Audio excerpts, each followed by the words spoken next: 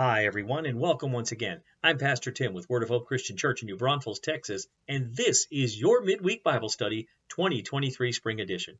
It's great to be with you once again today. Thanks for taking time to join me. It is Wednesday, March 29th. Today we're going to continue in our study of 1 Peter. We're going to be looking at 1 Peter chapter 2, verses 4 through 12, and we're going to be talking about living stones. Today's scripture passage is one of the most loved in all of Scripture. It begins with a blessing to God, but also describes how incredibly He has blessed us in Christ. Because Jesus has risen from the dead, our hope is not a wish. It is as alive as He is.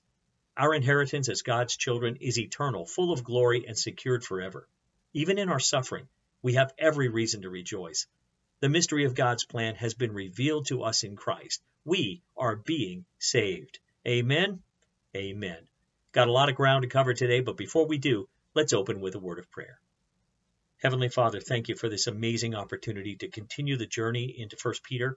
Lord, teach us what it means to be living stones, not just what they are, but how we can implement this into our own lives to give you great glory and to further the kingdom.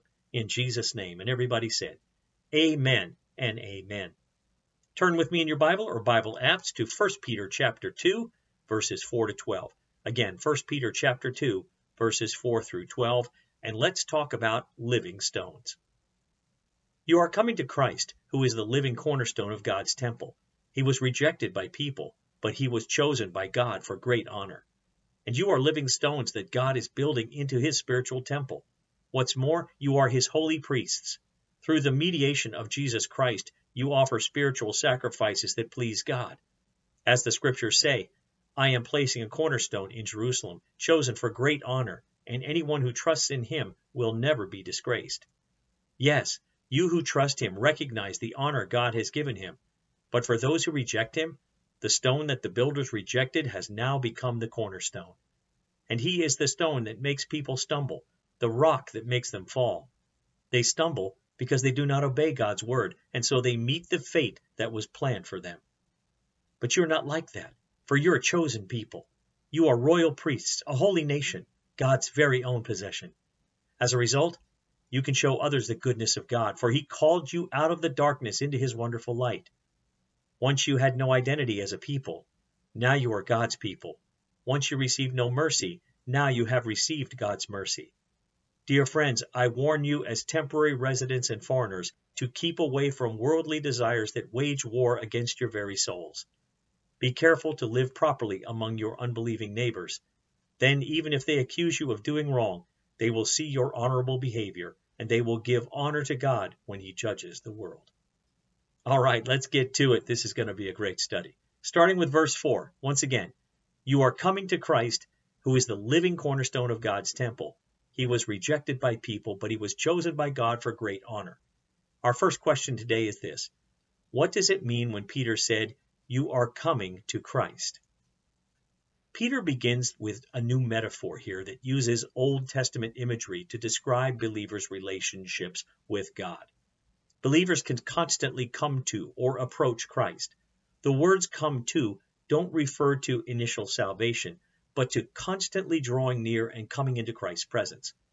In the Old Testament, only the priests had that privilege. Under the New Covenant, all believers can enter into God's presence at any time with any need.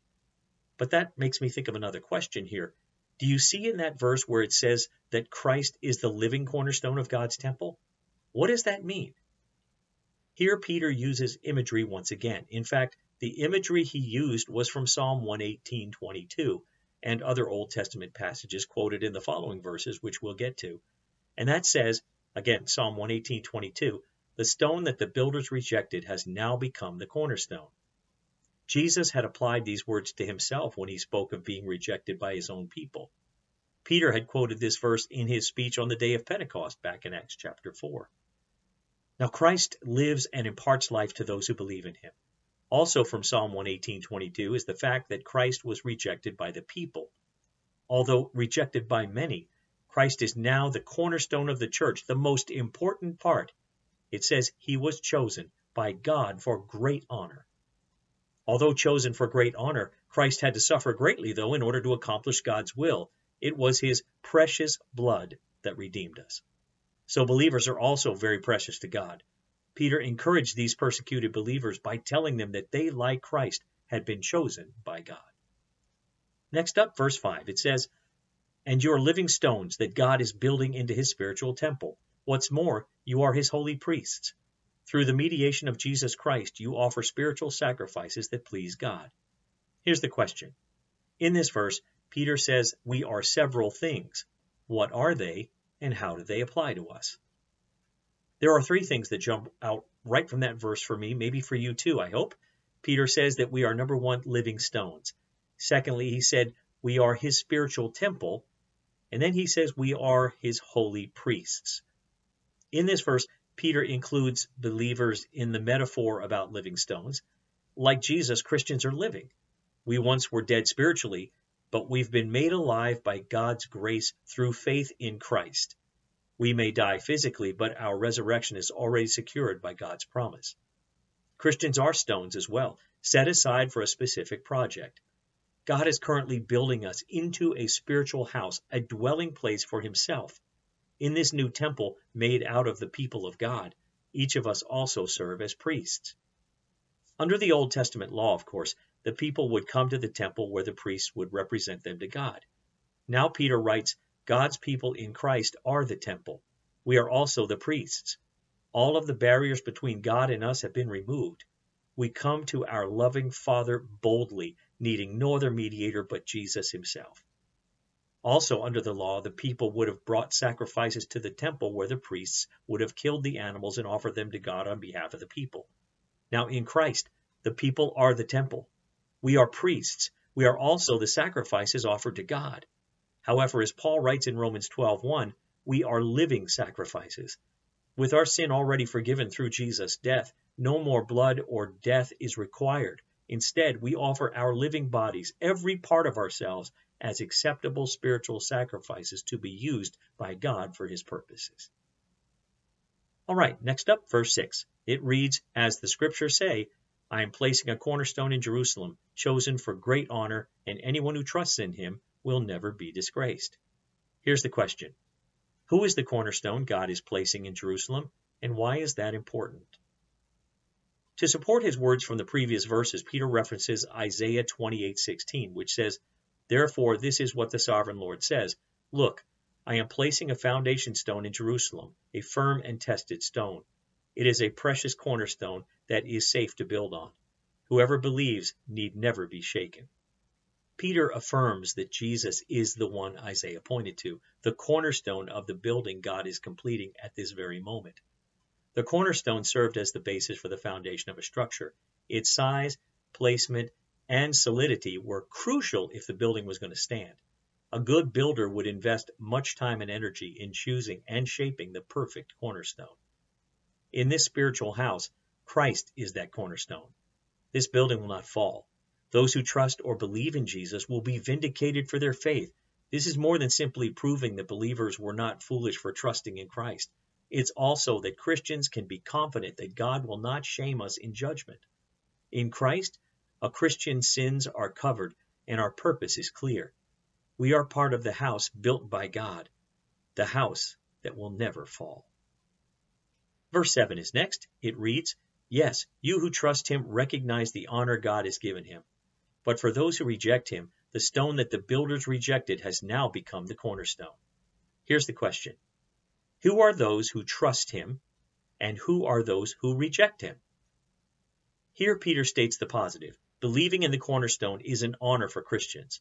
Jesus is of precious value to God. As believers, he becomes our precious value as well. And through faith, we share in his honor. But for those who don't believe in Christ, who don't place their faith in him, the cornerstone serves as a different purpose entirely. Peter again references Psalm 118:22 and applies it to Christ. The builders rejected the cornerstone that God chose. Those once responsible for the house of God in Peter's metaphor are the Jewish religious leaders, the same ones who officially rejected Jesus on behalf of Israel. Jesus himself quoted the same verse when talking of those religious leaders in Matthew 21, verses 42 through 46. All right, next is verse 8. It says, "And he is the stone that makes people stumble, the rock that makes them fall. They stumble because they do not obey God's word, and so they meet the fate that was planned for them. Here's the question. Why would people stumble over the stone? Now Peter references Isaiah 8:14. Isaiah described the Lord as a rock of stumbling for Israel. Peter writes that Jesus, the cornerstone, is exactly the stumbling rock Isaiah was talking about. All who reject Jesus, who refuse to place their faith in him, will stumble over him. Why do they stumble over Jesus? What does it mean that they disobey the word? The word, as Peter has been describing it so far, is the message of the gospel. To disobey the word, then, means to refuse to believe in Jesus. Those who reject Christ as the path to God will stumble over him. He's either the way to God or the obstacle that prevents one from reaching God. John 14:6. But that begs another question. Peter also says that people's stumbling and disobedience were planned by God. What does that mean? Peter doesn't suggest those people are not responsible for their disobedience. Simply put, the destiny of all who reject Christ is to stumble over him. Next up, verse 9. It reads, "But you are not like that, for you are chosen people. You are royal priests, a holy nation, God's very own possession. As a result, you can show others the goodness of God, for he called you out of the darkness into his wonderful light." Here's the question. This verse contrasts the privilege and destiny of believers and unbelievers. Can you explain? Peter uses language here that has been used to describe God's special relationship with Israel. As Israel was, we believers, the church, are also a chosen race. Unlike Israel, though, we are not a race in the sense of our family, ethnicity, skin color, or country of origin. We are a spiritual race in that sense, in Christ. We share a single spiritual Father. In that same meaning, we are a holy nation, a specific group of people called out and set apart from all other nations. Christians together are a royal priesthood. In Israel, under the law, one tribe was given the task of serving as priests, performing the duties of mediators between God and the rest of the nation. Very few held the honor and responsibility of actually coming into God's presence. But in and through Christ, the King, all believers are priests with direct access to our fathers. We don't need any other mediator. Finally, God has formed this nation, this race, this priesthood to take possession of us.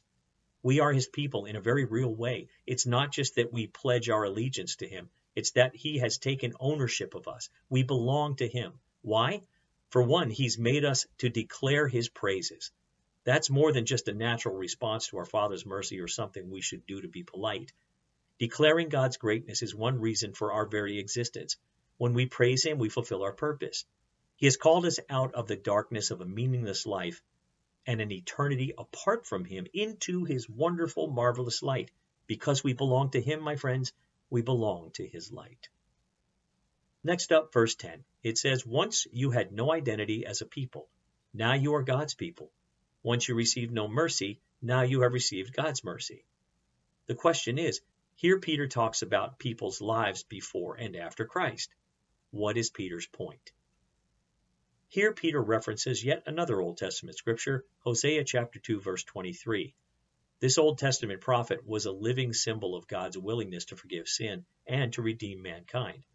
Even though Hosea's wife was constantly unfaithful, he forgave her and rescued her from a life of slavery. Like Israel, all Christians together, the church, have been changed. We have a before and an after. Before, we were not a people. We belonged to ourselves and served only our own desires.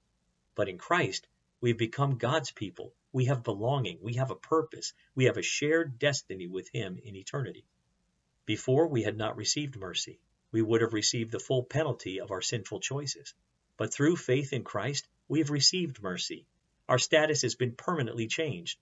Notice that both statements are in the present tense. We are not seeking and hoping to become God's people and receive mercy. In Christ, we are God's people. We have received mercy. The transaction, in other words, is complete. Next up, verse 11. It says, "Dear friends, I warn you as temporary residents and foreigners to keep away from worldly desires that wage war against your very souls." The question is, why did Peter give this warning to his readers? In this verse, Peter reveals two crucial truths about what it means to live as a Christian. First, calling his readers friends, Peter also calls them foreigners, sojourners, aliens, strangers, or exiles, depending on the translation you read. He means for them to stop thinking of themselves as locals, but as people who aren't from here. The transformation God has made in Christians through Christ is so extensive, so complete, that our hometown was changed. What used to be normal for us is now foreign. We no longer fit naturally into the thinking and practices of the world around us. We've got to not try to fit in. We'll be going home soon. But Peter admits this can be difficult. Our body wants to sin in the way that comes so naturally to humans, to those who are at home, so to speak. Peter has made it clear that we have been saved from the penalty of our sin in Christ, and we've been freed from the authority of sin. We have the ability to choose not to sin now in the power of God's Holy Spirit. In other words, we've not lost the want to sin. Even knowing its destructive power, the want to sin continues to attack our soul. Peter's not saying that we risk losing the salvation God has given us. He's saying that we are in a battle to make choices appropriate to our status as God's people. So he urges us to engage the battle. Don't give in. As saved, holy people in Christ, we ought to just say no to the desire of sin. And now for our last verse today, verse number 12. It reads, "Be careful to live properly among your unbelieving neighbors. Then even if they accuse you of doing wrong, they will see your honorable behavior and they'll give honor to God when he judges the world." Here's the question. How should we as believers live in this world? Peter says that we will still live among unbelievers in the world. We're not isolated. We see them and they'll see how we live. He also notes that unbelievers will accuse Christians of doing wrong things. Jesus had told Peter and other disciples that the world would hate them because in part they would not belong to the world. We shouldn't be surprised then that we're falsely accused by unbelievers. However, we do have a powerful defense. We can focus on leading good lives, making good choices.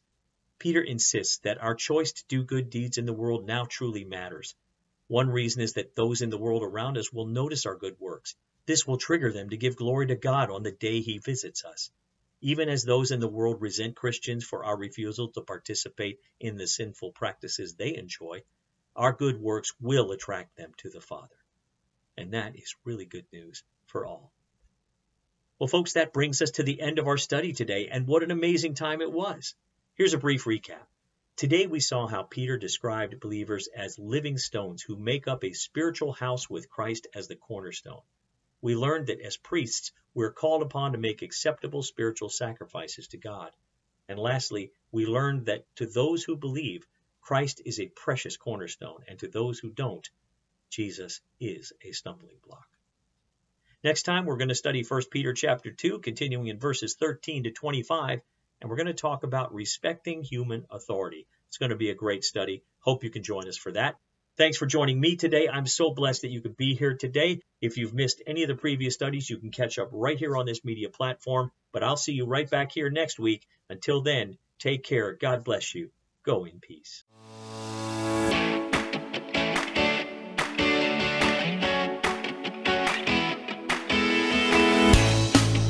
Thanks for listening. Join us again next time for another encouraging message from God's Word. To find out more about our ministry, look us up on the web at www.whccnb.org. Word of Hope Christian Church. Real people, a real God, real hope.